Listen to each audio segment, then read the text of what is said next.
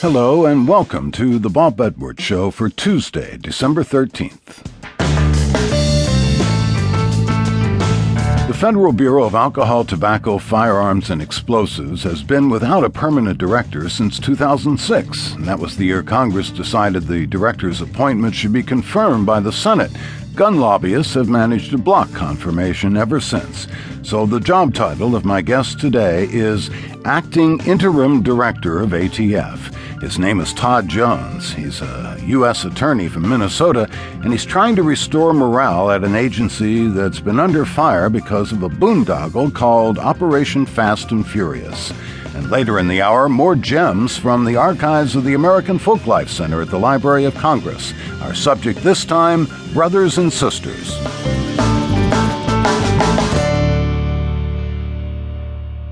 This past August, Todd Jones was named the acting director of the Bureau of Alcohol, Tobacco, Firearms, and Explosives.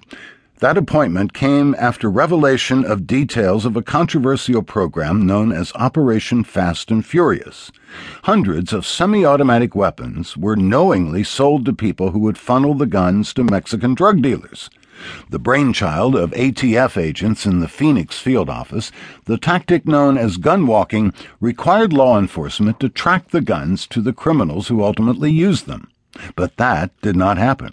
And a tragic consequence of those guns landing in the wrong hands came last December 22, 2010, when Border Patrol Officer Brian Terry was shot dead by one of the weapons.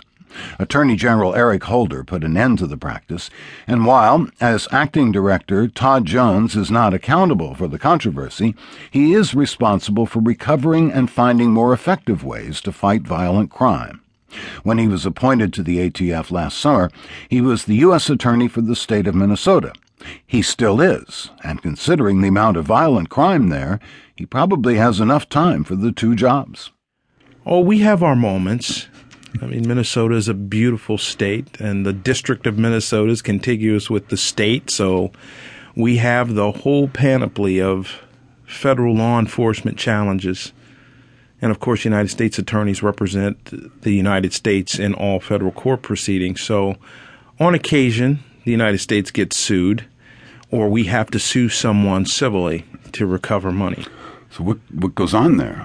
I think Norwegian bachelor farmer is getting upset or something. Well, Lake Wobegon aside, we do have our challenges. Minnesota is, we've got a border with Canada. We've got a major international seaport in Duluth. People don't think about Duluth as a seaport with all